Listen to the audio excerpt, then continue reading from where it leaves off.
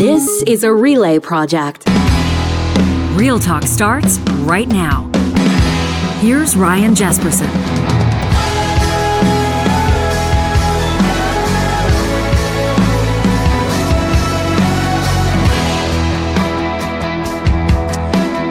Well, happy Tuesday, the first show back, first day back, really, from the Canada Day long weekend. Perhaps some of you joining us from the road. We love that. Maybe live streaming this audio on the Mixlr audio app presented by California Closets. Ryan Jesperson here with John Hicks. Yeah, how was your weekend? Not bad, buddy. But before we go any further, you've got an American angle on your own family history, on your own personal genetic makeup. There's some American in you, so allow me as well to wish you a happy 4th of July. You. Is it something that you celebrate or think about, or is it on your radar? I mean, sure. I was born in the USA. Good protest song from the boss. Dade County, Miami, Florida. But yeah, I had some relatives down there. I wasn't able to make it, but having a big family reunion, so got to kind of chat with them and connect with them. Cool. They're still down there. Lots of my roots in Paducah, Kentucky. So really, yeah, all of the places your family is from are very fun to say. They are. Very fun to say. Paducah County. Wow. Paducah, Kentucky. Oh, Paducah, Kentucky. But it is Paducah County down there. And a lot. And what's the Florida? Dade County? Dade County, Miami, Florida. That just where sounds I was cool. born. Yeah. Pitbull. Yeah. Mr. 305 is also from there. Is that where Pitbull's from?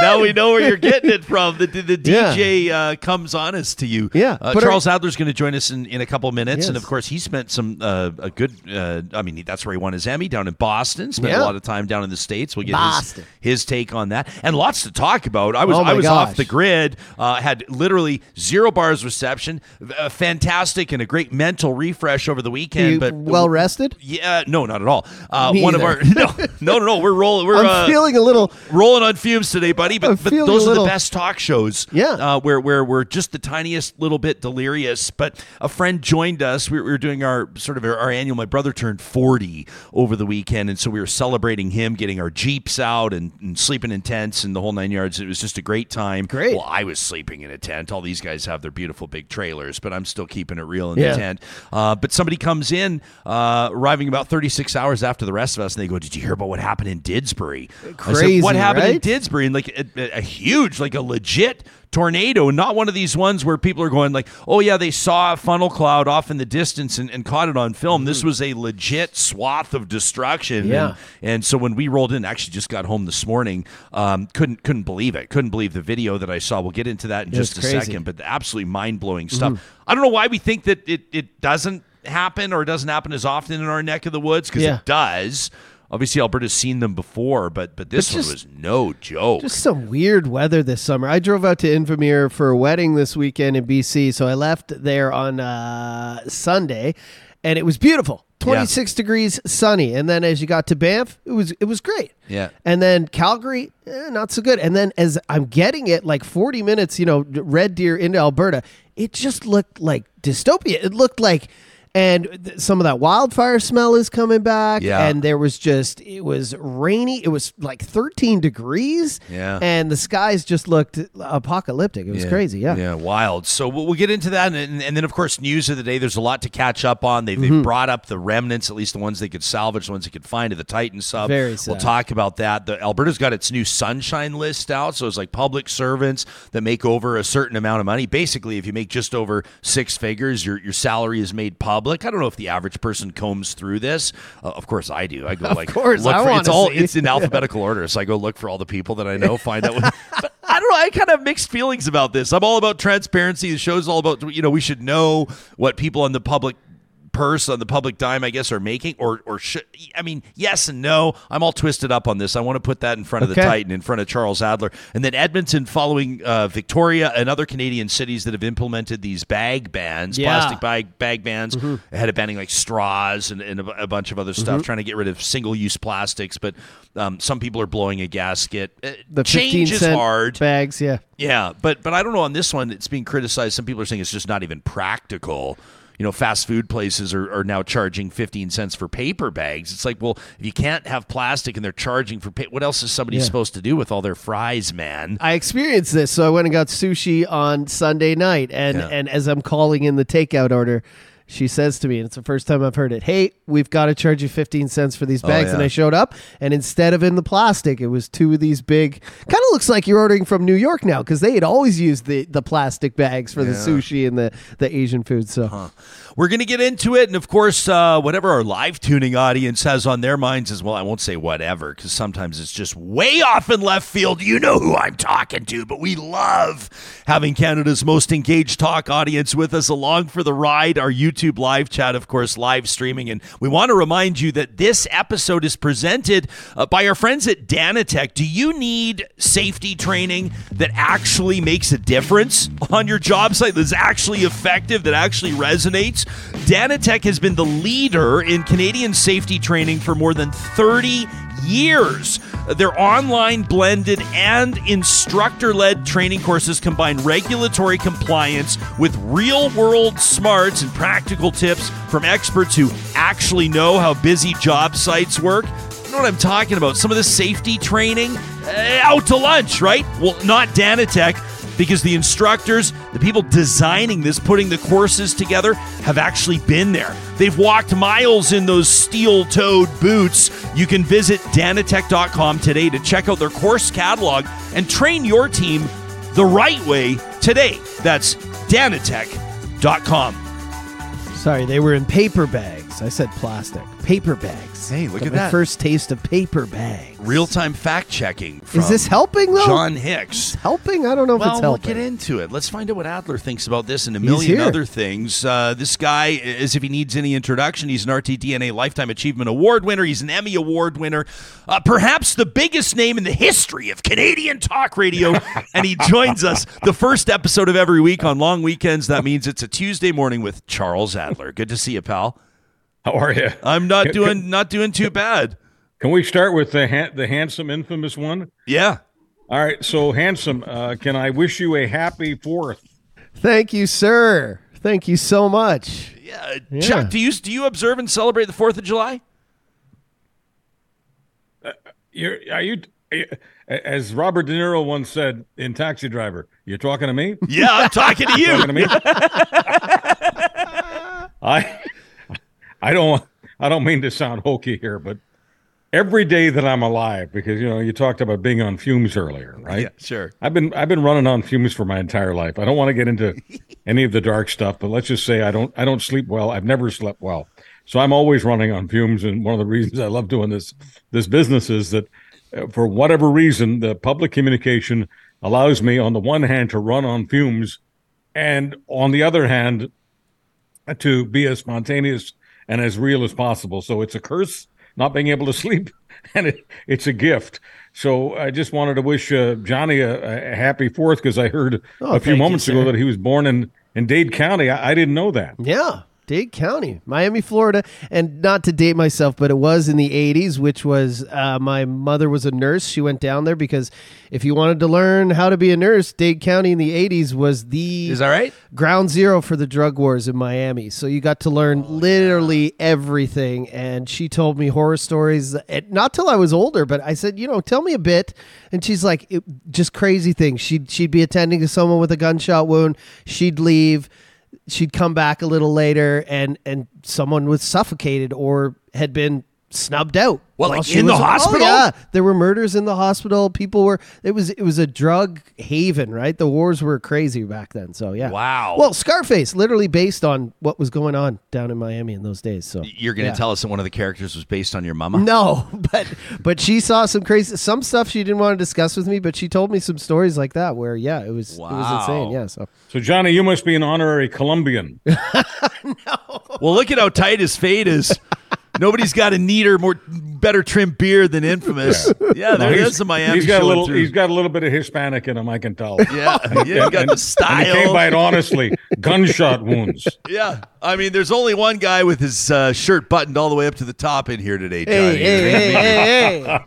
I love how this is like, three Canadians getting together to talk about the 4th of July, and we go to shootings and murders in hospitals in the first 30 seconds. And if by the way, just let everyone know, if you're one of these people that is offended easily, go away. I don't want to have to apologize. Well, no. Stick around, and then write us angry emails so we can read them for Trash Talk on Friday. Don't go anywhere. I'm sorry, I forgot. We're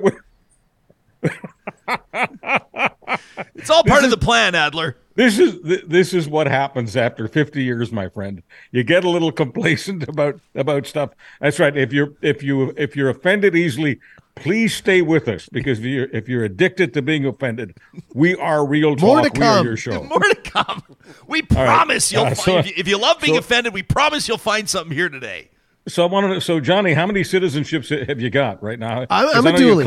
I'm still a dually. Yeah. You do have I'm a dual dually. lined up. Yeah. So I could go down there and leave you all in the dust. Please if I don't. wanted to. No, I won't. I actually, I'll take this moment to say I love Canada. I think, as Charles does, I think Canada is the greatest country on the face of the planet right now in terms of freedom and just open space. And, people talk about it. There's more people in California than in Canada. Like, we have a beautiful country here and a lot to be thankful for. So, hey, Chuck, I looked at a heat map the other day. It was a map of the United States and Canada, just heat map in terms of, density of population. And I'm telling you, Canada outside of, what the part everyone knows, Ontario, Quebec, what's known as central Canada, which is never fair because the center of North America is just a few miles from where I live right here on my little house in the prairie. But nevertheless, we call Ontario and Quebec central Canada.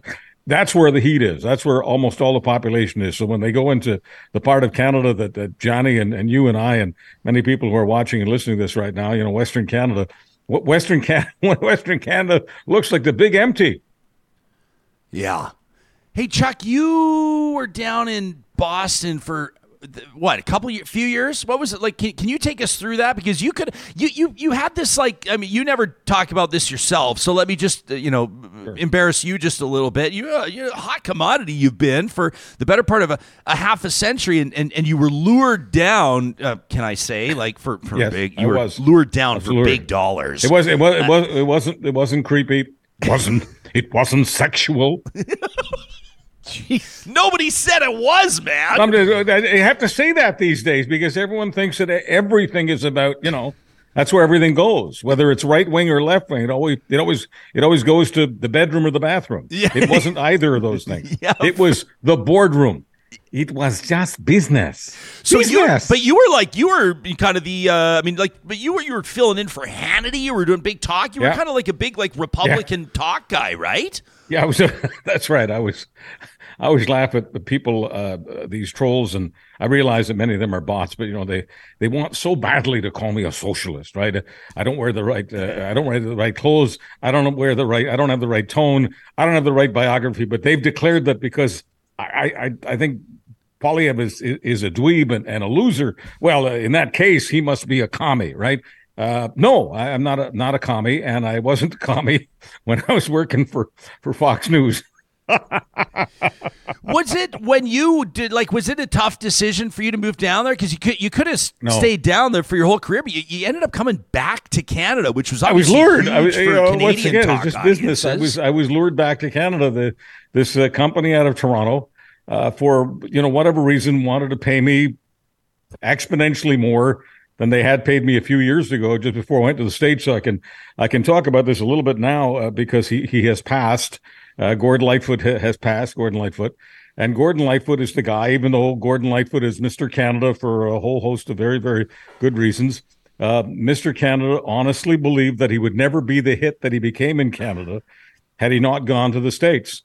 So over the years, I got to know Gordon Lightfoot a little bit, and he was a bit of a fan, I guess, or admirer, or whatever you want to call it, just a fellow artist. And he'd be listening to me a lot on CFRB in Toronto because he'd be up and down that carefree highway between Orillia, his hometown, and Toronto for business, just business, not sex, just business. Anyway, Gordon Lightfoot said, you know how the old expression, go west, young man? Yeah. He said, go south, young man. He said, if I really want to be respected in the industry in Canada, the best and fastest way to do that, based on his own experience, is to do some stuff in the States. And so I allowed myself to be lured to the States, and then Canada lured me back for much more than what I was getting. Same company that I had left. And Gord Lightfoot, once again, was proven to be 100% correct, because I can't honestly say that I was a different human being when I was lured back 5 years after I left. I mean, I had learned some things. Naturally, you learn things no matter where you go. So naturally, I learned some valuable things in the States, and I love Americans for a whole host of reasons. One of them is just business. Americans were very, very good to me. And it was because of my American experience that my Canadian experience became much better for me. And I realized once again, you know, we qualified all this by some people will be offended by virtually everything that's said in this conversation. And I realize I've just offended a lot of people by sharing Gordon Lightfoot's wisdom.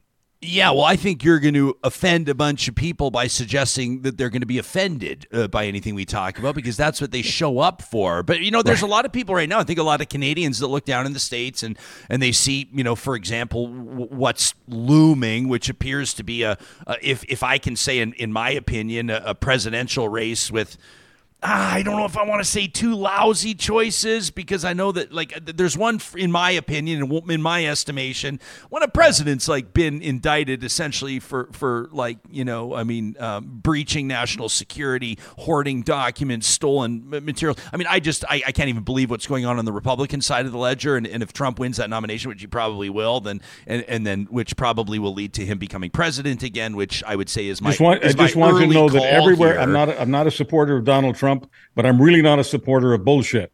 Everywhere Donald Trump goes, so-called lawmen. That was the old-fashioned terms. I guess you're supposed to say law people, or you're supposed to say police officers.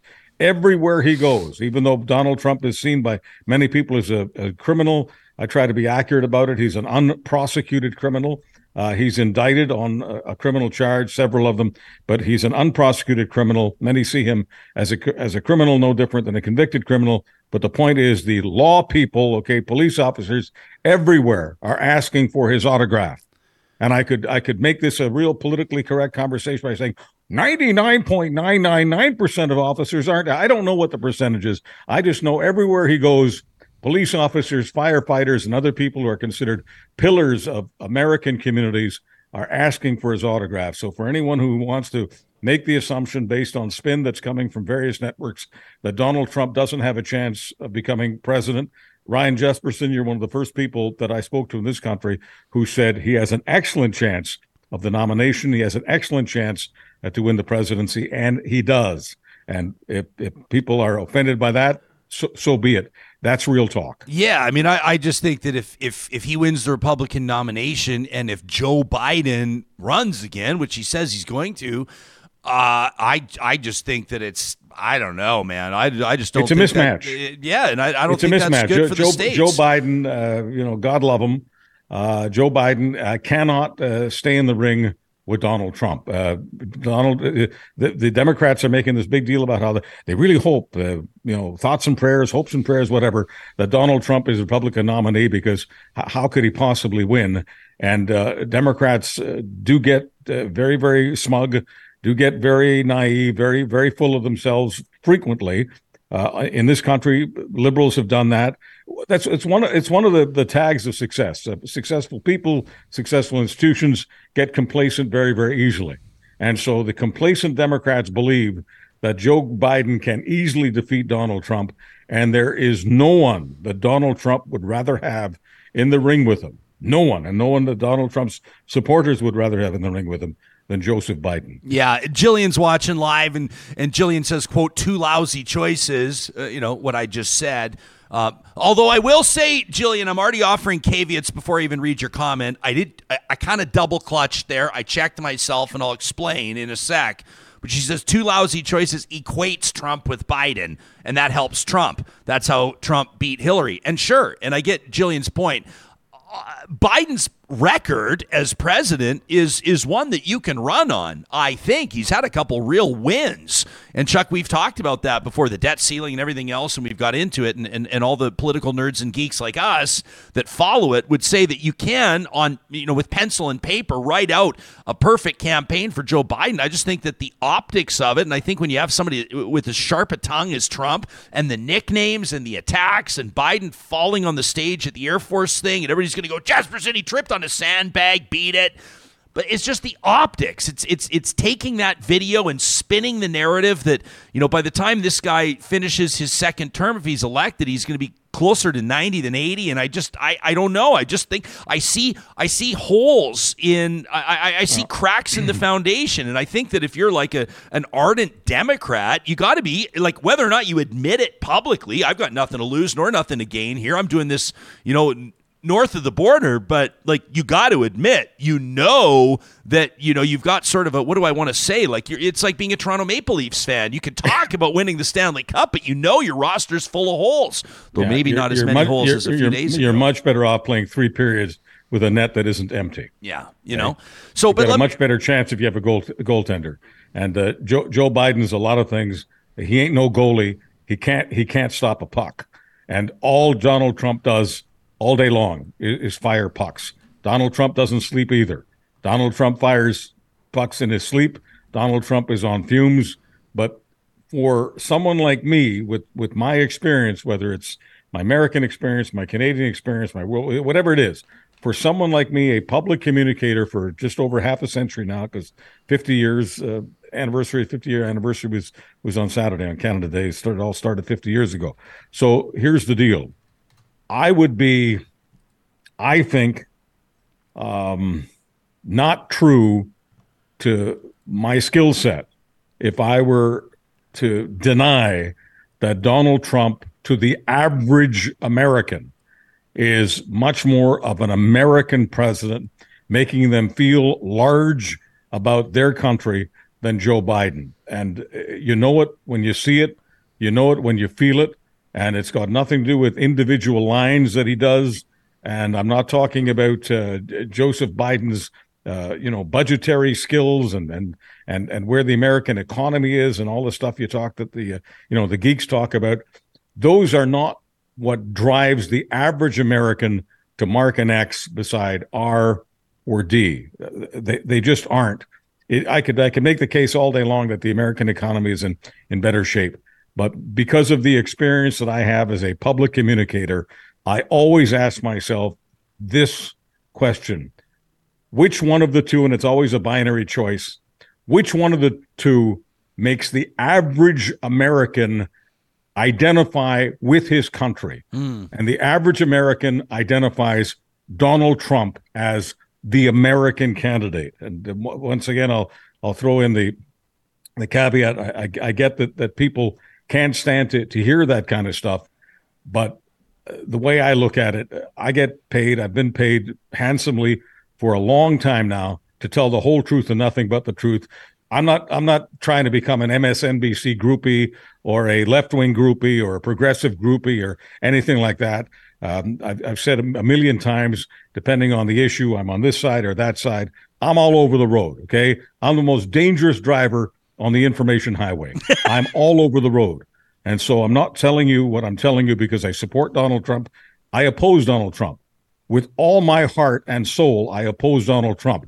But I really oppose the idea of bullshitting the audience. Yeah, 100%. Vince on our chat says, well, Joe won last time. Why discount him? And Joe, I mean, there's an argument to be made there. I would just say, he's 4 years older. And a bunch of we'll probably get some emails from people saying this is ageism and this is BS and take it back. And maybe it is. It's just in politics, optics matter. Like whether you like it or not. I mean, we had a comment on here. Someone said, this is from Tony. She says, informed people will base their vote on records, on the politicians' records. But the average person only goes by what's on social media. And it's sad, but it's the truth. a bunch of other people are pointing out that Trump's not that much younger than Biden. That's true as well. Biden's 80 right now. Trump's 77. So it's not like there's this huge difference.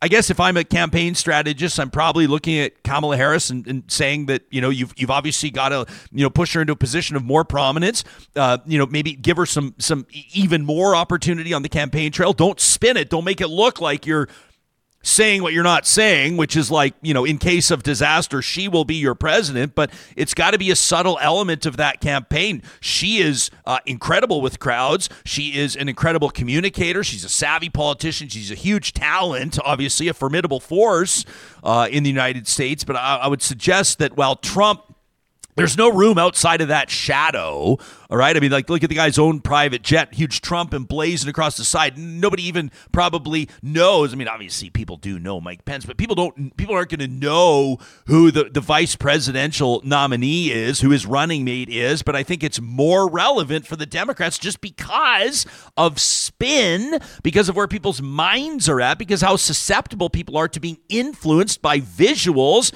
I mean, Biden walking off a television set the other day, no big deal.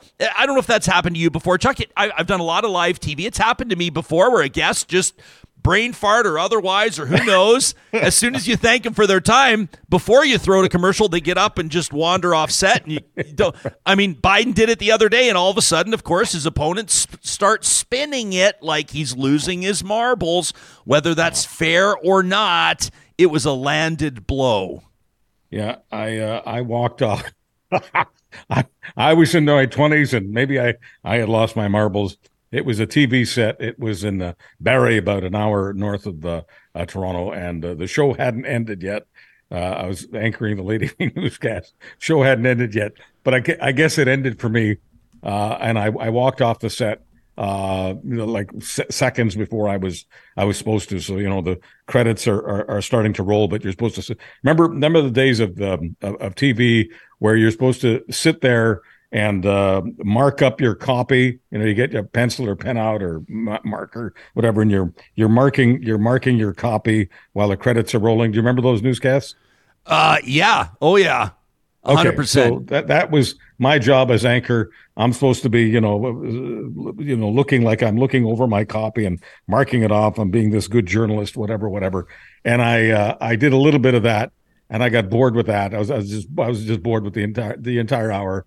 To me, was broadcast debauchery. It was just I was very unhappy with the entire hour that we did that night, and I guess I kind of lost my mind, and I only marked my copy for a few moments, and then you see me unhooking my IFB and walking off the set, and it was not a good day the following day in the boss's office trying to explain why I had done that, because it wasn't politically appropriate to say this job is really sucking, and I'm looking at 3 different offers, and that's what I had on my mind that night, my exit strategy, and I know that's not the most professional approach. I didn't say any of those things, but that's really what it was. I lost my concentration, lost my focus, walked off the set. Can't say it was because of my age. Yeah, this is a fair comment from Justin as well. He says, if anybody can set his own agenda or walk off the set of a newscast, it should be the president of the United States. He's got better things to do than wait for a TV commercial break, which is a fair play from Justin. Justin maybe deserves a job here in Biden's comms team. I don't know. That was good spin. That was good spin. I don't mind. The thing is, can we just bring this home? The old expression I've used for a long time. Daddy wants to bring it home. Can Daddy bring this home to Alberta? No, I'm not going to call you Daddy, but you go ahead. Okay, so whatever you want to call me, but here's the deal. I really think that some people in Alberta throughout the campaign, and of course even after the campaign, refuse to admit that rule I was telling you about, that the person who the average American identifies with as America, whether they love him, hate him, in the middle, whatever, is generally the person who wins. Okay. And Donald Trump right now versus Joe Biden. Donald Trump is, in my opinion, the American choice and America's choice. And I think the same thing happened in Alberta. And I realize that once again, there are many people who don't like the UCP and don't like Danielle Smith. And I certainly was 100% in support of Rachel Notley. But if you take a look at the simple math in terms of where the voters are in most parts of Alberta, right? And yes, you absolutely have to include rural Alberta. I'm getting sick and tired of this idea of you dismiss people who live 10 miles out of town. I think that's ridiculous. We're all equal, okay? That's what we are in Canada. We're equal.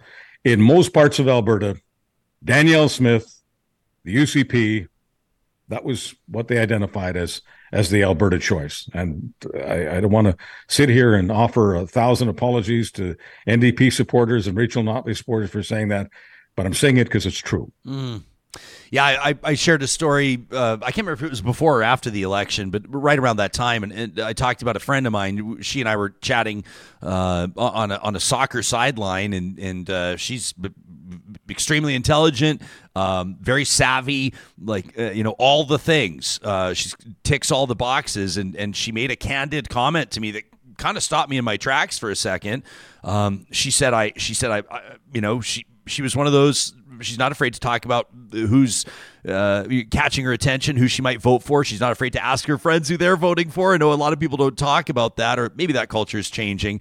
And she told me that she was wrestling with the decision. And she said, honestly, I'm having a hard time endorsing or giving my vote to Danielle Smith. She goes, I don't know if I can vote Conservative. She goes, but also, she goes, I don't want to feel un-Albertan.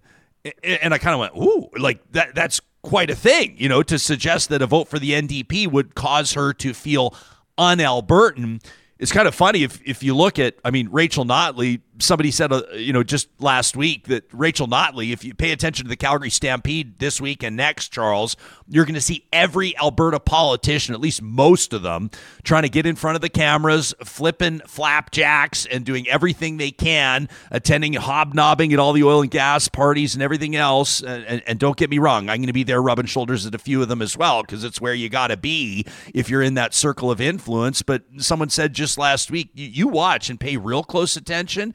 Rachel Notley will be the most comfortable in Wranglers and boots at the Calgary Stampede. Yet still, some people, including people that are, savvy with it folks, movers and shakers, still perceive the NDP to be a party that's not exactly, quote unquote, Albertan. And that is a huge hill to climb. If you're a campaign manager, if you're a political strategist, that's a tough one to get past. That's like a culture thing.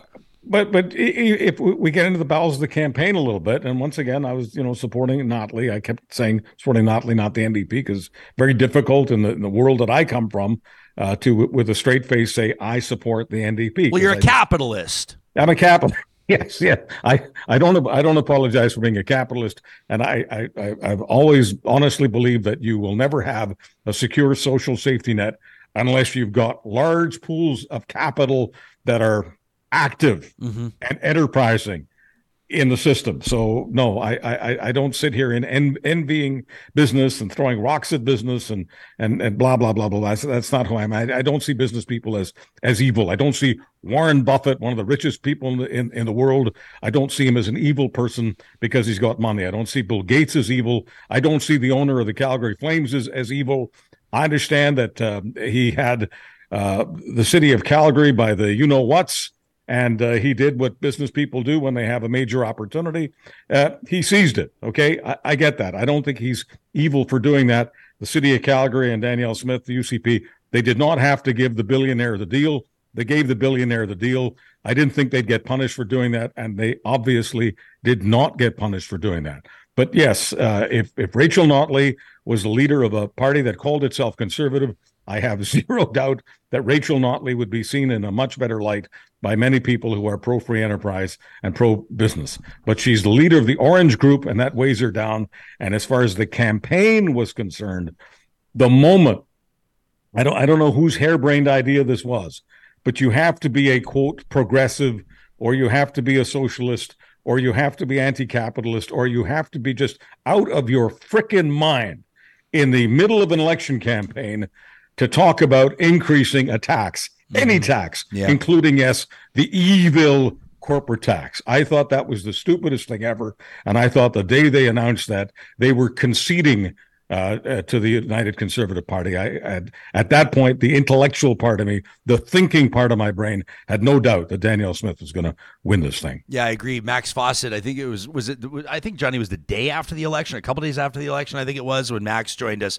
And Chuck, he called it. Same point. Yeah, he basically said, in his mind, Chuck, that it was the biggest political mistake in recent Canadian history. I mean, that, to put it into perspective, right? No, it was a declaration. No middle of the road party. Let's just use the Liberals as an example, and putting aside how many people in Alberta feel about the Liberals. Just put that aside. Just think of the Liberals as the middle of the center party, not the left party. Maybe center left, but not left. No Liberal party would have called for an increase in any tax during a campaign. You have to be left-wing to start thinking about that as a good idea and even celebrating the idea. And they put leg irons on Rachel Notley. After they did that, she had to explain, and she had to say things like, well, we're still, it'll still be the lowest corporate tax in Canada. If you're explaining, you're losing. Mm-hmm. And a non-orange party would not have done that. That's my last word on that. People have got to understand that, yes, people in Alberta, people everywhere in Canada are moderate, but they are pro-free enterprise. And attacking free enterprise, and that includes corporations that provide opportunities. By the way, I just want Ryan to understand, and for the audience to understand, the reason I'm pro-corporation isn't because I'm pro-corporate values and a lot of the BS that goes along with it. The reason I'm pro-corporation is because corporations outsource most of the work that is done, most of the real work. And who do they outsource it? To the people I support the most, small business and family business. They're the ones who benefit from the opportunities that corporations get. And if I have to explain in the province of Alberta that there are thousands and thousands of small business contractors and people employed by small business contractors because of corporations having to, if I have to explain that in Alberta, I will retire. Yeah, we've got a whole bunch of people. It's great to see everybody all fired up on this Tuesday. Noob Try Again is chiming in on our comments about our American neighbors, of course, on the 4th of July. It's why you and I are talking about this in the first place. But says, I know people vote for their area of need, and if you need a job and Trump promises jobs, it's likely you'll vote for him, even if you don't like him. And it's sad to see so many people follow somebody so crooked. I think that's a bullseye right there from Noob Try Again. Alberta Girl says, in Alberta, the NDP hurt rural Alberta. And she never earned a second chance, but the UCP is on fumes if they don't do something real for rural Alberta. Meantime, you got somebody else here. Who was it? Said that they're getting sick and tired of rural Alberta feeling like they define the province. I mean, it is what it is. I mean, the ridings work out the way they do. This is Blaine, who says the 80% of us that live in urban centers are pretty sick and tired of rural people thinking they define Alberta. I bet you rural Albertans probably have something to say about Blaine's comment. You can send us an email anytime to talk@ryanjesperson.com. Hey, before we go any further, Chuck, you mentioned Calgary and you talked, Mayor Jody Gondek and everything that's going on down there, affordable housing crunch, the arena deal, Murray Edwards, the Calgary Flames. Wanted to let everybody know that Calgary's mayor is going to join us exclusively tomorrow, one-on-one with Mayor Jody Gondek. That's coming up on Wednesday's Real Talk. You won't want to miss it. More with Charles Adler in just a second. Of course, these conversations don't happen with the support of amazing Real Talk sponsors, and that includes the family-owned business. This is one of Alberta's really most incredible success stories. It's Friesen Brothers in 16 different communities across the province. Every month, Friesen Brothers introduces new family essentials, easy family meal solutions. These are simple but really interesting recipes that can be made using the products featured in the Family Essentials flyer. And there's a ton of summer recipes in this month's Family Essentials, from barbecue tips to salads to sips. The full flyer available online at Friesen.com. That's Freson.com.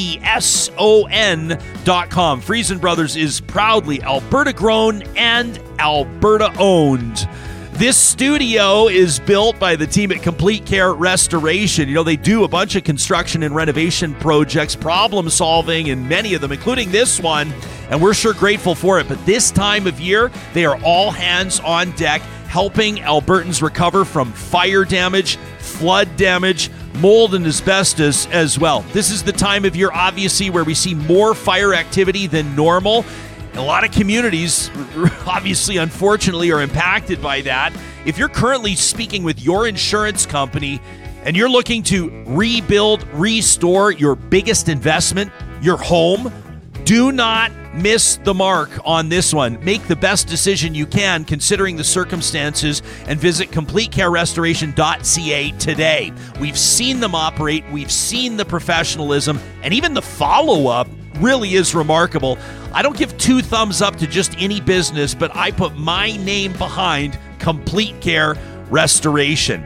Wanted to let you know, if you're a professional engineer, or maybe you're a younger member of our listening audience about to graduate from an engineering school anywhere in the country, Apex Automation is hiring. That's right. You can check them out online. You just look for the careers link at apexautomation.ca. They're looking for electrical engineers, instrumentation engineers, computer science, process, mechanical engineers. You get the point, right? Electricians as well, instrument technicians.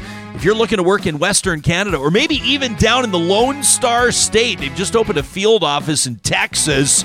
Apex is at the cutting edge of automation technology, and nobody does it better than them.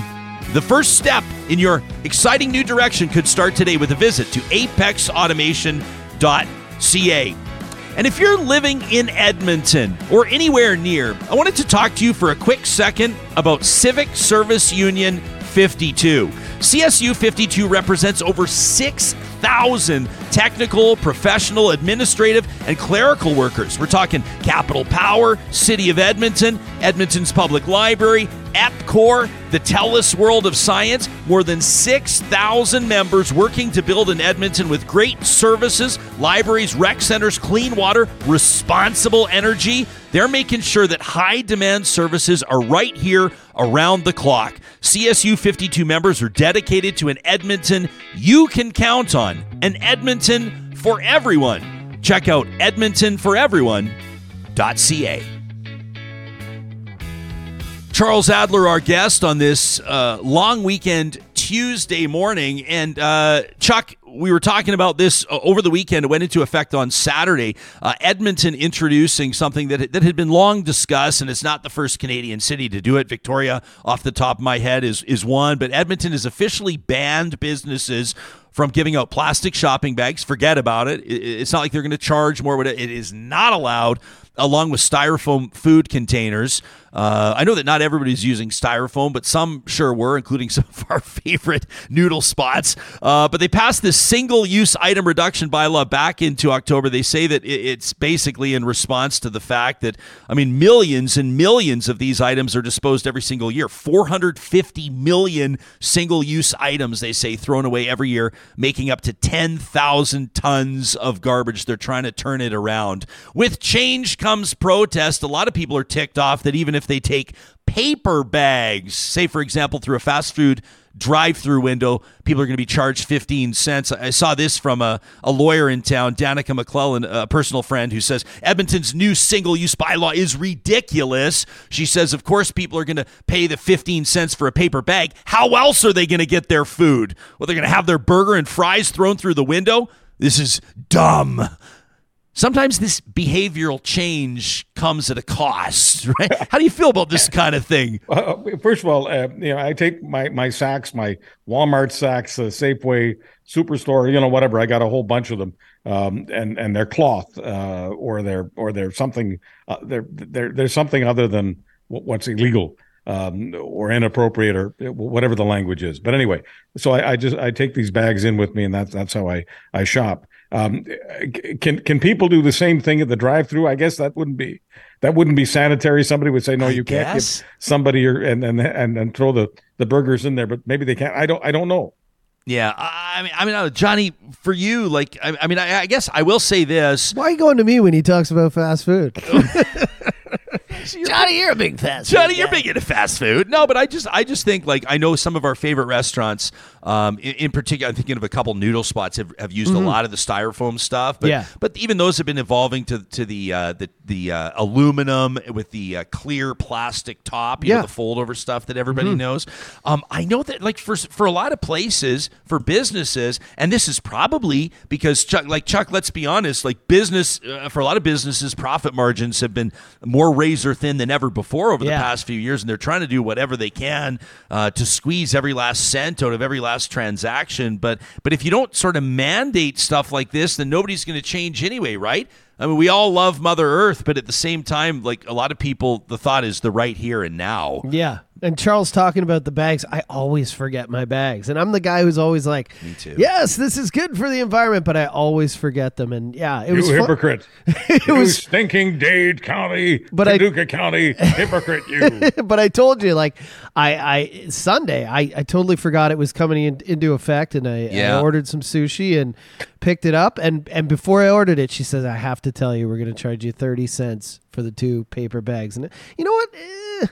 I mean, if it comes onto the customer, it's 30 cents. I mean, it's not a big deal for me. I think if you're going somewhere else and getting a ton of things, maybe if it adds up to $1 or whatever. But I mean, I think it's a good thing. But Johnny, at did the you sa- have the option of bringing your own bag to that and not No, paying the 30 cents? not at all. You, That's you the couldn't say thing. just No, put, you put can't. it in my bag. You can't do you that. can't. Okay, You go can't. ahead. And nobody can, like, really, nobody's, I don't know, 15 cents for the bag. I mean, I'm not going to say that 15 cents is nothing, but in the grand scheme, 15 cents is nothing. And so it just, to me, feels like, I mean, I'm going to sound like I'm from the Canadian Taxpayers Federation here, but it just feels, and it doesn't even sound like the 15 cents is being collected. Well, Like, it but just kind of let's sounds be, like. we get paid to be brutally honest. If you can afford the 30 or 40 or 50 bucks for the sushi, surely to God you can afford the 15 or 20 cents. It was like 80 I too bucks. do not want to ape the Canadian Taxpayers Federation here, because you know, at some, they're friends of mine, but at some point it's like leave me alone. You know, Yeah. whether it's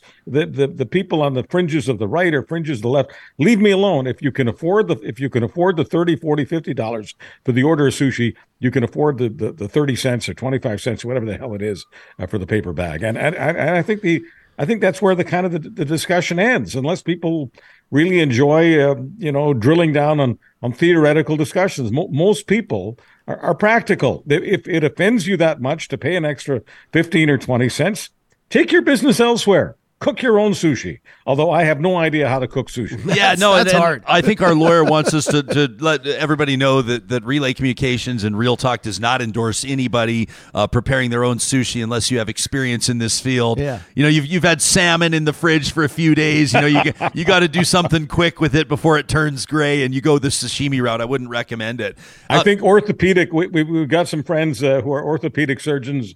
They too would recommend that you not prepare your own sushi, because Anyone in you're going to lose some digits. Yeah. Hey, so Chuck, let me ask you about this. Nice segue, by the way. Speaking of people in healthcare and those who can or cannot afford some of life's finer things, you see this, that Alberta Health Services, because of their obligation as outlined in the Public Sector Compensation Transparency Act, has just released the annual Sunshine List. Alberta Health Services, the largest healthcare organization in the country, releases, this is approximately 2% of the entire staff, okay, of Alberta Health Services employees. They've released the numbers. This is what anybody who makes over, and the number changes every year, anybody who makes over $141,183 a year, so let's call it $140,000 a year. Anybody who makes over $140,000 a year has their compensation posted publicly on the so-called Sunshine List. And you can go through, and apologies to if your name starts at the top of the alphabet here, your salaries are being shown right now, on our YouTube broadcast. How do you feel? I mean, this is all about transparency and public disclosure, but how do you feel about this? I think I kind of have mixed feelings. I'm not suggesting the public should be kept in the dark, but I don't know. Is it anybody's business that Lorraine Bananola, the registered nurse, is making $229,000 a year? Is that my business? Okay, so that's a 1, that's a 0, and that's a 0. I am 100% opposed. Once again, I don't care whether you're from rural Alberta urban Alberta, rural Nova Scotia, urban Nova Scotia, whether you're in the private sector or the public sector. I think of all of it. I know this sounds exotic for some people. I think of us as equals. Nobody in the private sector believes that their salaries should be disclosed to the public. I think that people in the public sector deserve the same treatment. I am 100% opposed to the so-called sunshine list. I don't see it as sunshine. I see it as a dark day for Canada when people are demanding that people's private numbers, that would include their salaries, be disclosed. Yeah, I agree. This one here, like, for example, from Sylvia says, if you see a nurse on the sunshine list, and by the way, there's tons of them on there, she says it's because they work lots of overtime, which is really hard. And I know that it is. I mean, I've told the story a million times how my dad used to take me. My dad would do rounds at the hospital, right? He'd work the day in his office in his clinic seeing patients, and then he would do his rounds in the early evening, and oftentimes he'd plop me down. Obviously I wouldn't go into the rooms with him to see the patients, so he'd plop me down at the nurses station, and the nurses were, I think that were so wonderful, like had just these memories, some of them kind of hard asses, which in retrospect is also amazing. Like they bring that skill set, and you don't as a child understand the stresses that people are under and the things that they do. I mean, geez, if we could go into everything that nurses do and some of the thankless work that's there. But there are a ton of registered nurses on this sunshine list. I could pick and choose and name names, but I don't really mean to. I'm just at random. But like, here's one making 160. Like here, here's a nurse practitioner making 200 grand. Here's a registered nurse, 161 grand. Number one, and somebody making 60 grand doesn't want to hear me talk about how 160 grand isn't as much as it used to be. But if you're working, through the course of a pandemic or otherwise in a strained healthcare system, burning the candle at both ends, with the cost of living where it's at and everything else, 160 grand is far from outrageous. And again, I don't post my salary or what I make for public consumption, like you said, nor do any private companies. That's extremely private. I mean, people working side by side in work cubicles most times don't know what their colleague is making, let alone all of the general public. And I especially think, and again, like we said, this is an obligation under that Transparency Act. So I don't know. I mean, if this could be changed, it might be a political powder keg to propose pulling out the sunshine list. But if you look at the angst and anger and abuse that a lot of healthcare professionals have put up with over the last while, I think, this just pours gas on the fire. No context, no details, just straight up numbers. And of course, the loudest critics here will be doing the math and realizing that they're making half as much as a paramedic, or they're making half as much as a pharmacist, and that's going to piss them off just because they'd like to make that much money too. They don't have any of the details over how or why the person made that much money. All they know is that it makes them upset. How many people who are Edmonton Oilers fans don't want multi-millionaires like Connor McDavid on the team? Raise your hands. Right.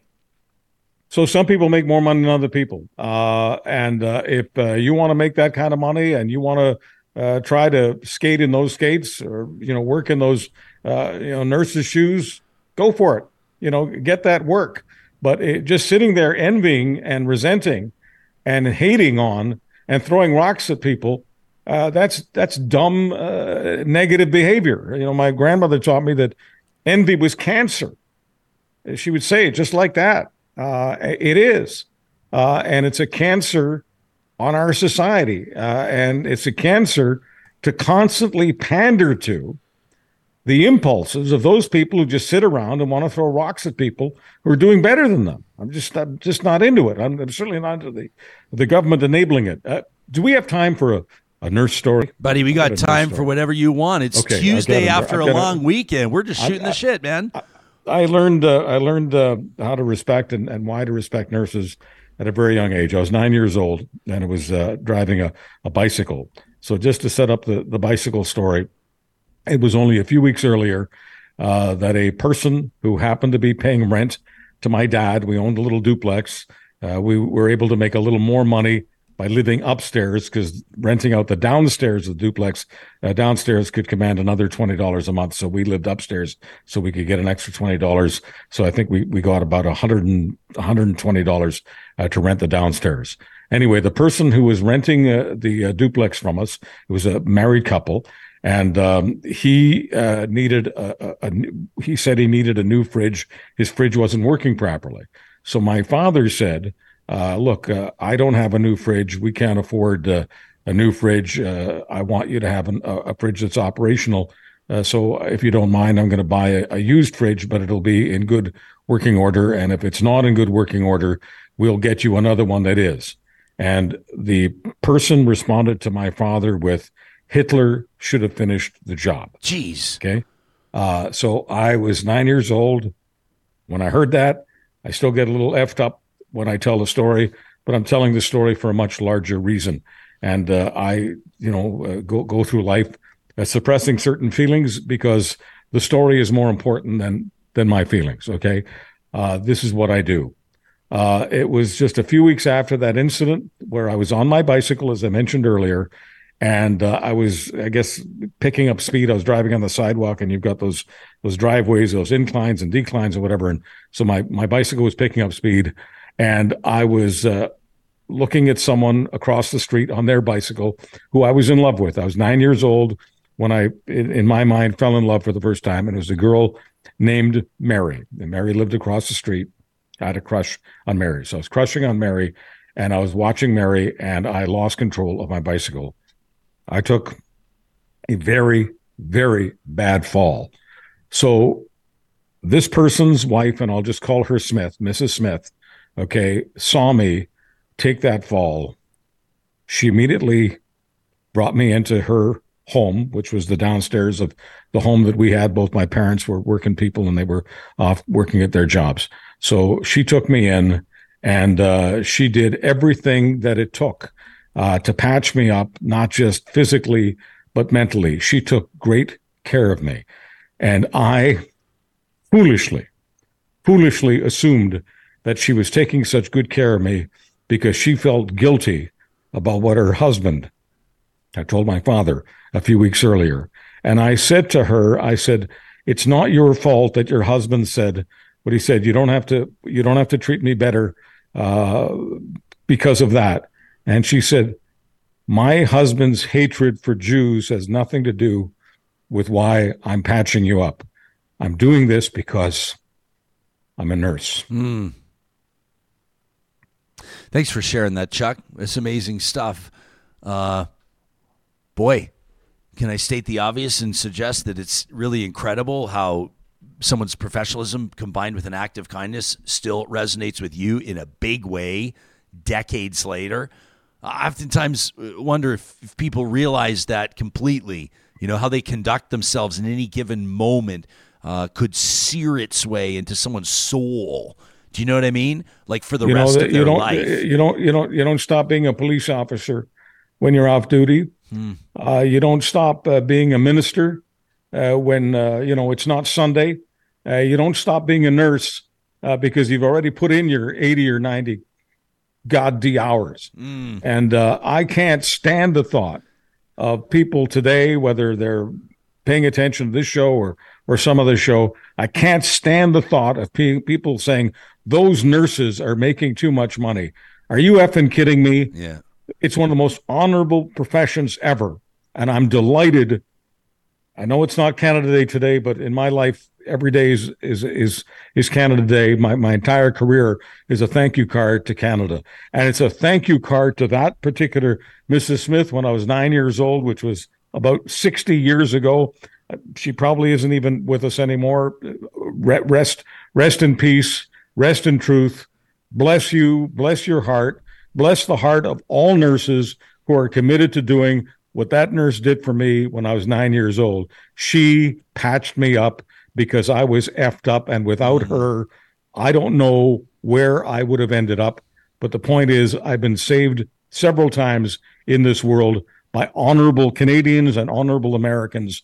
Some of them have been nurses, and I'll be damned if I do any show, including this blessed show that brought me out of the the communications coffin, because I was prepared to just spend the rest of my life away from all of this, based on the last couple of years of radio. I'm not going to get into that right now. This is a celebration day. This is Independence Day in the U.S. We're still into a Canada Day weekend for a lot of people. But God love the nurses. And no, I don't believe in the sunshine list. And I don't care whether nurses are making 100,000, 200,000, or 500,000. They are working their tailbones off for all of us. And they are working not just during their shift. They are working 24/7. You never stop being a nurse. Thank you. I might push back on $500,000 for nurses. If we're keeping it real, I'm pushing back at $500,000. Greg says if we were equals, then he says disclosing everyone's salary should be published for everybody. That's the only way that people can be more equal. Bunny Slippers says private organizations try to make sure their employees don't talk to one another and compare salaries. 100% true. There are some really interesting websites out there where people disclose their salaries anonymously. They'll just say, like, I'm a software engineer or I'm an elementary school teacher. They'll say what state or province they're in, so people do have some sort of information, some sort of benchmark when they're going in to negotiate for themselves. Alyssa says, I've worked in the public sector. No one's getting rich. It's completely disgusting. Bry Guy says, I hate the Sunshine List, and I am all about transparency. They should just list the number of people. They didn't start making that money day one. This is after years of experience and schooling and practicums. Greg follows up to say if workers knew how much their boss was making, it may make it so that people are paid more equally for how much work they put into the company. Jill says putting somebody's salary without context of what they do or their workload is ridiculous. But people these days love forming opinions and getting angry when shown half a picture and given half truths. Virtuous Sloth says not disclosing salaries is 100% about allowing the power holder, the employer, to pay the people at the bottom less. Kathy says, I think it's fine to show the full amount spent on staffing. I like that idea. So we can look at how much overtime is being paid out. Great point, Kathy. She says, but I don't think I like seeing it broken down individually. Hawes says nobody's obligated to have a government job. In other words, it comes with the territory. So deal with it, I guess. It says, by the way, pro sports is false equivalence. Sure.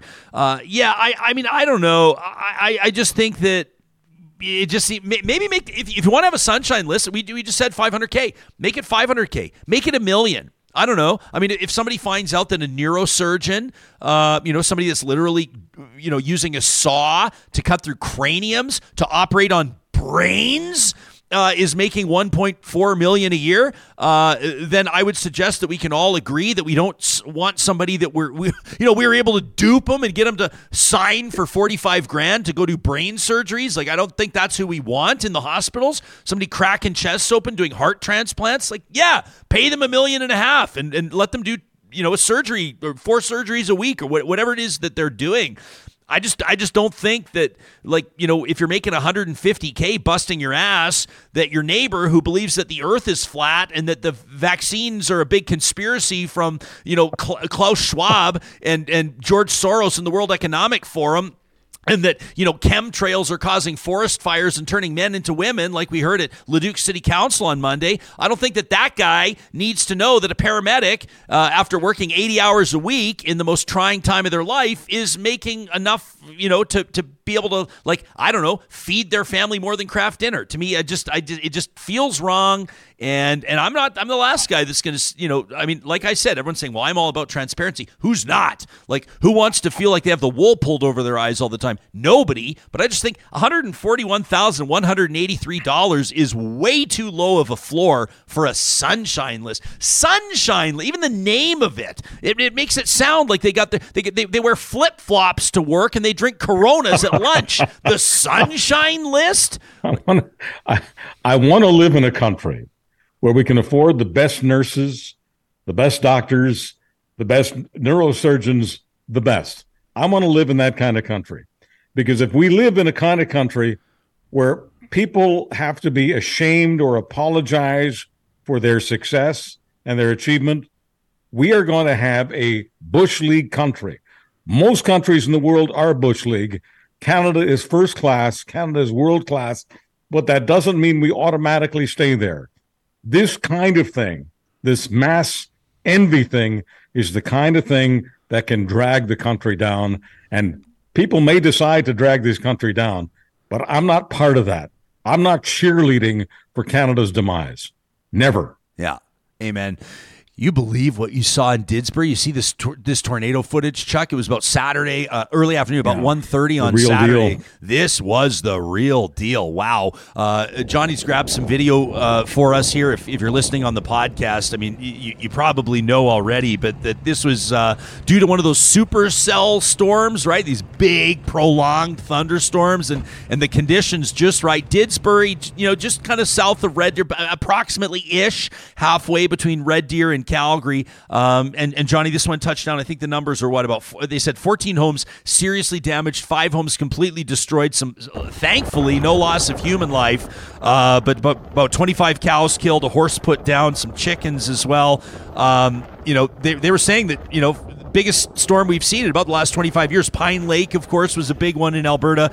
12 souls lost that day. And, of course, Edmonton in 1987, Black Friday, 27 people killed in that storm. But I don't know, man. This is just, you see footage like this, moving about 30 kilometers an hour, just leaving a swath of destruction. For some reason, I guess every once in a while, I sort of find myself thinking this stuff only happens in Oklahoma. But here it is right in our own backyard. Best cheese I've ever had, made in Didsbury. I used to endorse their company when I was doing the Hot Talk out of Calgary. And I can't remember the name of the cheese company. I just remember Kate, because Kate was wonderful. It was her family that owned it. And I'm told that they sold it a number of years ago, but the factory still exists. So for whoever is owning it, operating it, and I hope making millions of dollars on the greatest cheese I've ever had in Didsbury, a big shout out to you, and I hope this tornado did not affect you, your family, your business, and my sympathy to all those people who were affected. But I just want to remind folks, if they're looking for the best cheese ever, it comes from that cheese factory in Didsbury, Alberta. We got to make sure that they're selling it at Friesen Brothers, Chuck. Make sure that people can get their hands on it. I can't even believe this. This footage is just absolutely wild. This isn't kind of one of those, you know what I'm talking about, right? Someone will say, a funnel cloud, a twister was spotted somewhere, and we get all excited about it. This is the real deal. This is legit. Hey, you are, from tornadoes to the Titan of talk, you are launching today a pretty exciting project. Tell us what's going on. If people want more Charles Adler, they can put it in their veins starting today. Well, I've had, this is my third life as a public communicator. The first was a DJ, which also became about journalism. So that was the first number of years. That started in 1973, 74. And then in 1989, 90, I had the golden opportunity of starting my talk radio career in Calgary. And that was my second life. And that lasted well over 30 years. The pandemic kind of put an end to that. My passion was drained during the pandemic, when I was instructed to respect. Charles, you're a professional. You have to respect these people. These people are the kind of people that you described earlier, the anti-vaxxers and the conspiracists and whatever. And I was told to essentially fake respect. The first time in my life where I was told to fake how I felt and what I believed about anything. Anyway, that drained the passion from talk radio for me. It was sayonara time. Anyway, that was a couple of years ago. I retired. I didn't retire bitter, but I retired going, it's never going to get it better. So I'm glad it's behind me. Ryan Jesperson convinced me to climb out of the communications coffin a couple of years ago. So I'll always be grateful for that. And Ryan will be my very first guest today on my very first podcast as I enter my third communications life. And I have no idea what Ryan and I we'll talk about, just like I have no idea what Ryan and I will talk about every Monday, or in this case, Tuesday after a long weekend. But I'm sure we'll come up with something. And we did come up with a name. Ryan and I came up with a very original and exotic name for the new podcast. Okay, what is it? Are you ready for this? Yeah, okay. Folks, it's being called The Charles Adler Show. Wow! Really? Yeah. Wow. It's amazing. Our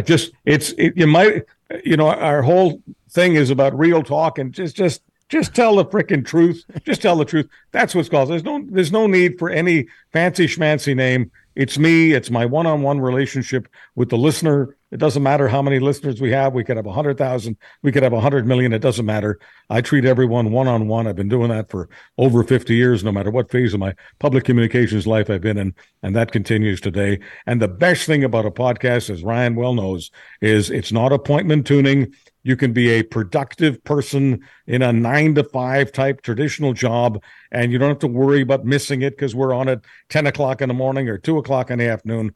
With a podcast, we are on just like that wonderful Mrs. Smith nurse who saved my life. We are on with podcasting 24/7.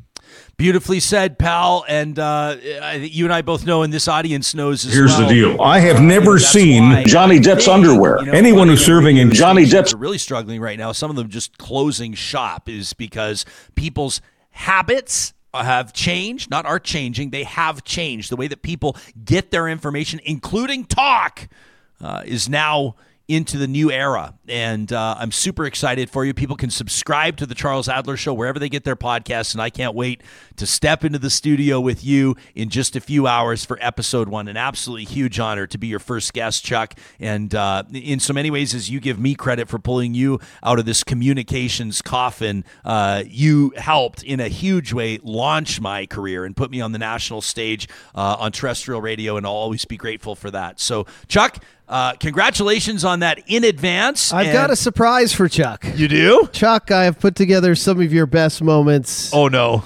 And, is this what I think it is? Here they are for you. Geez. Chuck, we've been holding on to this one. Here we go, Adler. Please enjoy this. Buckle up. Here's the deal. I have never seen Johnny Depp's underwear. Anyone who's serving in Johnny Depp's underwear, they represent us. There are people out there, the same right-wing nut jobs who just keep, sucking on Johnny Depp's underwear. What would Michael Cooper, Danielle Smith, Lisa LaFlamme, the people who run that shit show, would he have just given 5 million Canadians Johnny Depp's underwear? This is what happens guys. if we don't give Johnny, if Johnny has too much free time on his hands, this is what happens. Johnny, if Ryan's not paying you as well as he pays his neurosurgeon, you're getting ripped off, Johnny.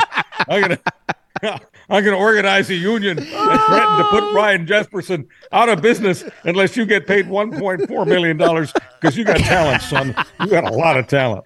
Hey, listen. So Johnny's had that in his back pocket for about 6 months. Back when we did his original promo. And he said, when can we deploy this? I said, well, you will know when the time is right. So I guess he's keeping you humble right now. Hey, Muddy Otters Pottery says, I'm so excited for your podcast, Charles. Congratulations. Everybody's saying good luck. Alberta Girl says, this is great news. I can't get enough of you on Real Talk. And Virtuous Sloth just says, Johnny Depp's underwear.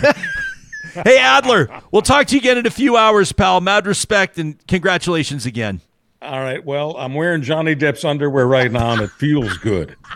I don't know what he paid for it. I don't know. Check the Sunshine list for Johnny Depp's underwear. There you go. Emmy Award-winning host Charles Adler. What a guy. Oh, I can't believe he finally had a chance to use that. How excited were you? Yeah. We thought about releasing that at the same time as his original promo, but it didn't work out. No. I know that our friends at the Dairy Queens of Northwest Edmonton and Sherwood Park, don't go anywhere, by the way, an Alberta-themed positive reflection out of the United States. What? Coming up in just a second. But that Johnny Depp's underwear feature officially presented by the Dairy Queens of Northwest Edmonton and Sherwood Park, where you can hit one of their drive-thrus in Johnny Depp's underwear. Palisades, Nemeo, Newcastle, Westmount, Baseline Road. The blizzard that I want to focus on today is the Choco Dipped Strawberry Blizzard. All right, this is a classic with a twist.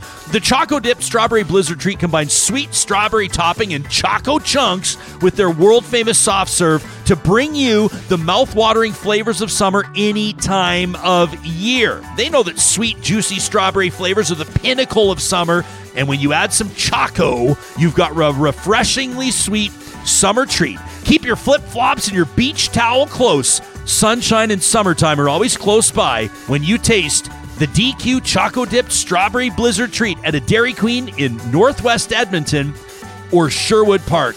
That's the sunshine list I want to read. The one with all the best blizzards on it. It's got That's such a the good one name. I'm guessing does. it's called the Sunshine List because it's shedding light on people's I don't know. It's salaries. It's weirdly named. It's weirdly constructed. It is weirdly named. I just don't. Speaking of sunshine, though, you want to enjoy your outdoor space like you had never have before. You want to bring it to life. Take 2 seconds today to check out landscapeedmonton.ca. In particular, if you check out the portfolio link, you can see some of the work that Mike and his team have completed over the past few summers. The ultra-modern designs, the natural beauty. Obviously, different folks are looking for different looks when it comes to their landscape design. Eden Landscaping is one of the best in the country when it comes to taking folks' dreams and turning them into reality. A full-service contractor, which means right from the very beginning, like Mike and his team combing through your Pinterest board all the way through to, well, them giving you your backyard back finished project. You're not having to deal with any of the subcontracting BS. They take all the stress out of it. They keep the joy infused, which is what's supposed to happen. All of their projects have one thing in common, and that is happy clients. You can check them out online, Eden Landscaping at landscapeedmonton.ca.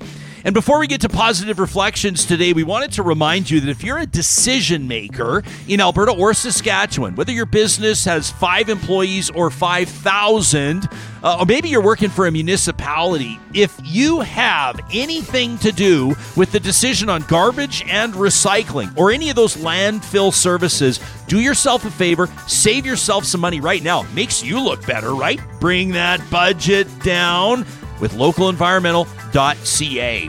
Now, they've been keeping it local for many, many years, and the proof is in the pudding. You know, clients, even Real Talkers, have let us know that when they took 5 minutes to request a quote from localenvironmental.ca, they saved money right off the top. And it's not just that. Yeah, better prices, obviously great for the bottom line, but better service and more support for local causes. These are employees that work where they live where they work. If you're in Edmonton and area, Whitecourt and area, Regina and area, and you're one of those decision makers, make yourself look good today by requesting a quote at localenvironmental.ca. There was so much to cover today. And then, of course, you know, we knew July 4th. We wanted to get into some of the talk stateside with Adler. And, you know, once we get people on the heels of a long weekend chatting, just like at the water coolers, you know, we kind of get carried away a little bit and have a lot of fun with it. But there were some other things that happened over the weekend that I think deserved a little bit of attention, including some of the remnants of that Titan sub that were brought up from the ocean floor, about 13,000 feet down. And this is a story that a lot of people have been covering. And Johnny, some insight into what the experience, that what proved to be a fatal trip, was like for the 5 people on board. Yeah, so we've got kind of the last photo taken here of the billionaire and his 19-year-old son. That's a pretty sad photo that came out over the weekend. But also now we're getting pictures of the wreckage, which, you know, I thought this thing was going to be in pieces, but these are pretty big, large chunks. It's more intact than I thought. Yeah, they're pulling very large pieces of sheet metal or whatever this is off the ocean floor.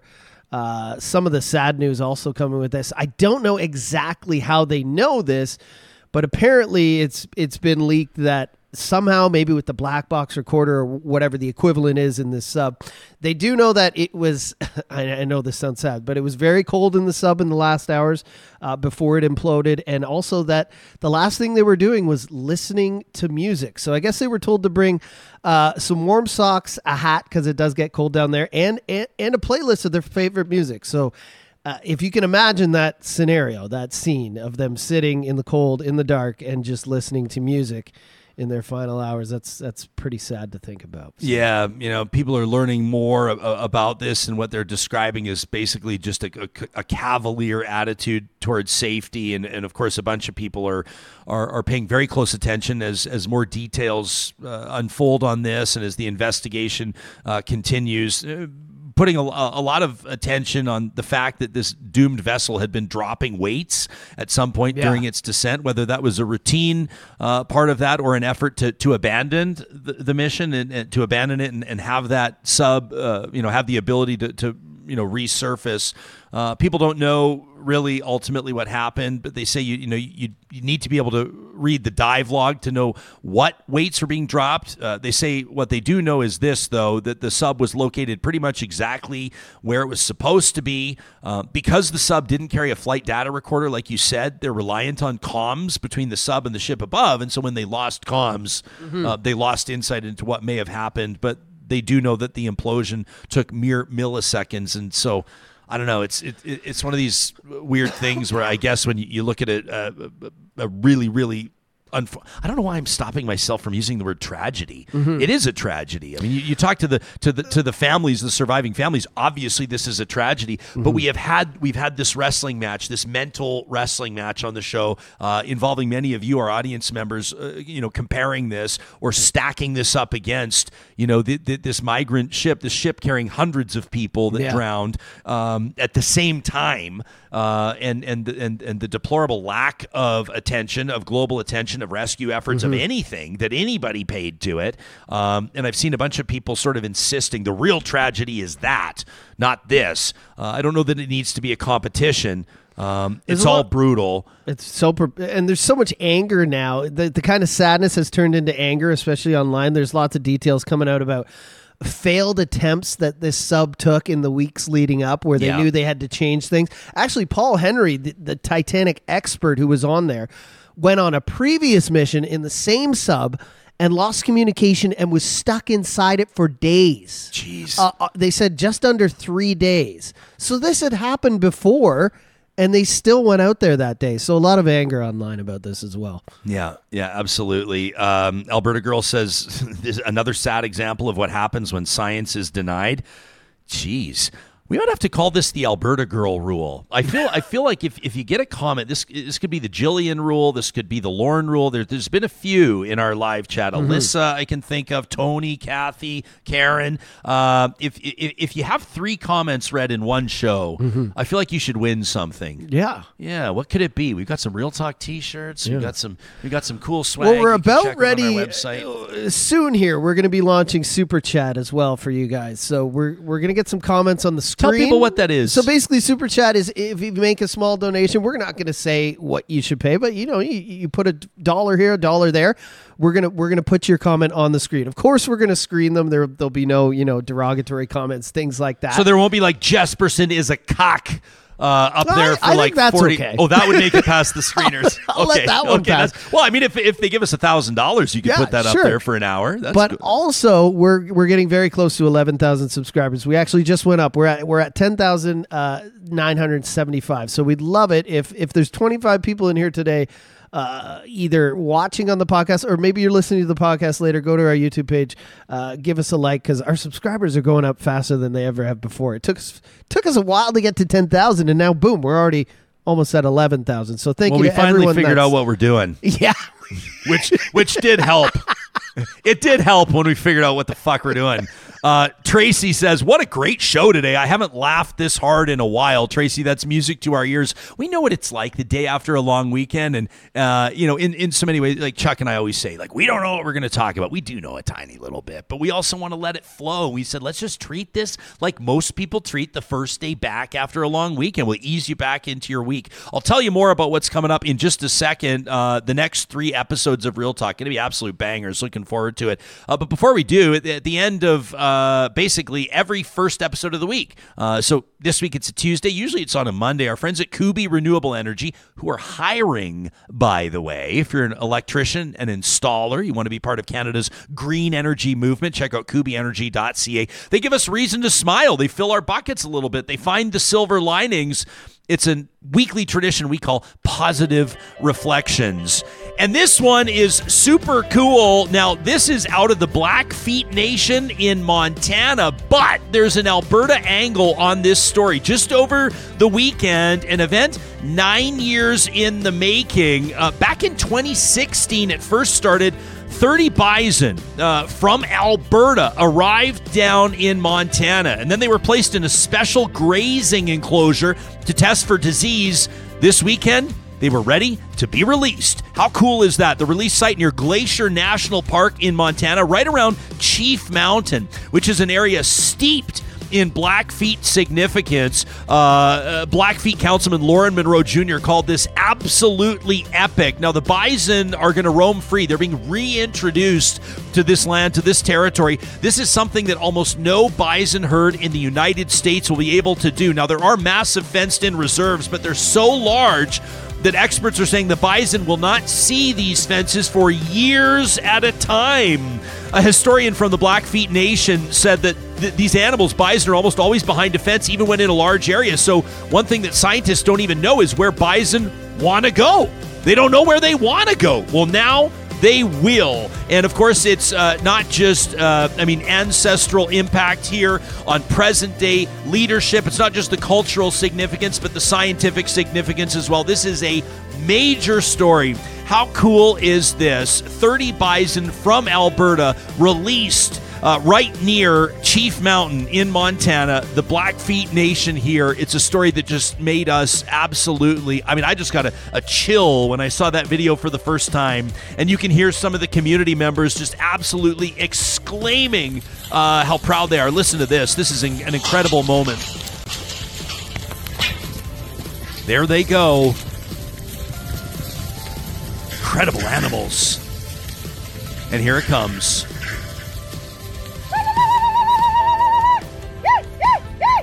And off they go in a cloud of dust. An amazing story out of Blackfeet Nation. We want to thank Laurel, who shared that video with us. She said, I feel like this might be a good one for Positive Reflection. And it sure was. You can send us an email anytime to talk@ryanjesperson.com. As mentioned, coming up on Wednesday's show, we've got Calgary's Mayor Jyoti Gondek. She's going to join us for a one-on-one. If you have a question you want me to ask her, make sure you send it in ahead of time. We'll get to as many as we can. Thursday, he's a popular weathercaster out of the state of Iowa, but he's walking away from his broadcast career.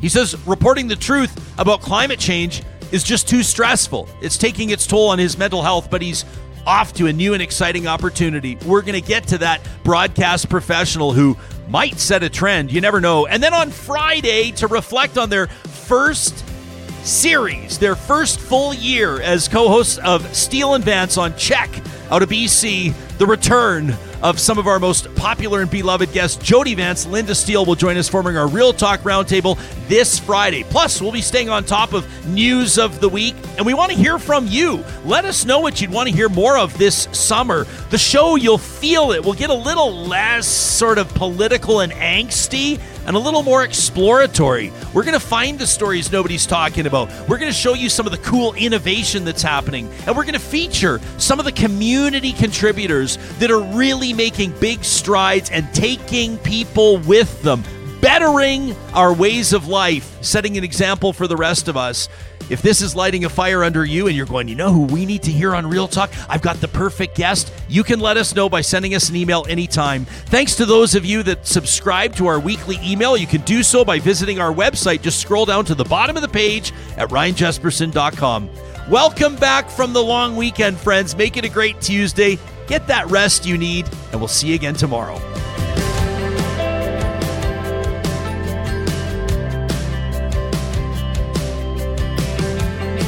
Real Talk is hosted by Ryan Jesperson. Executive producer Josh Dunford. Technical producer John Hicks. General manager Katie Cook-Chivers. Account coordinator Lawrence Derlego. Human resources Lena Shepard. Website design Mike Johnston. Voiceover by me, Carrie Skelton. Real Talk's editorial board is Supriya Dwivedi, Ahmed Ali, Brandy Morin, Ann Castleman, Corey Hogan, Harman Kandola, Catherine O'Neill, and Chris Henderson. Member Emerita, Julie Rohr. Real Talk is recorded in Edmonton, Alberta on Treaty 6 territory, the traditional and ancestral territory of the Cree, Dene, Blackfoot, Saulteaux, and Nakota Sioux, home to the Métis settlements and the Métis Nation of Alberta. Real Talk is a relay project. For more, check out ryanjesperson.com.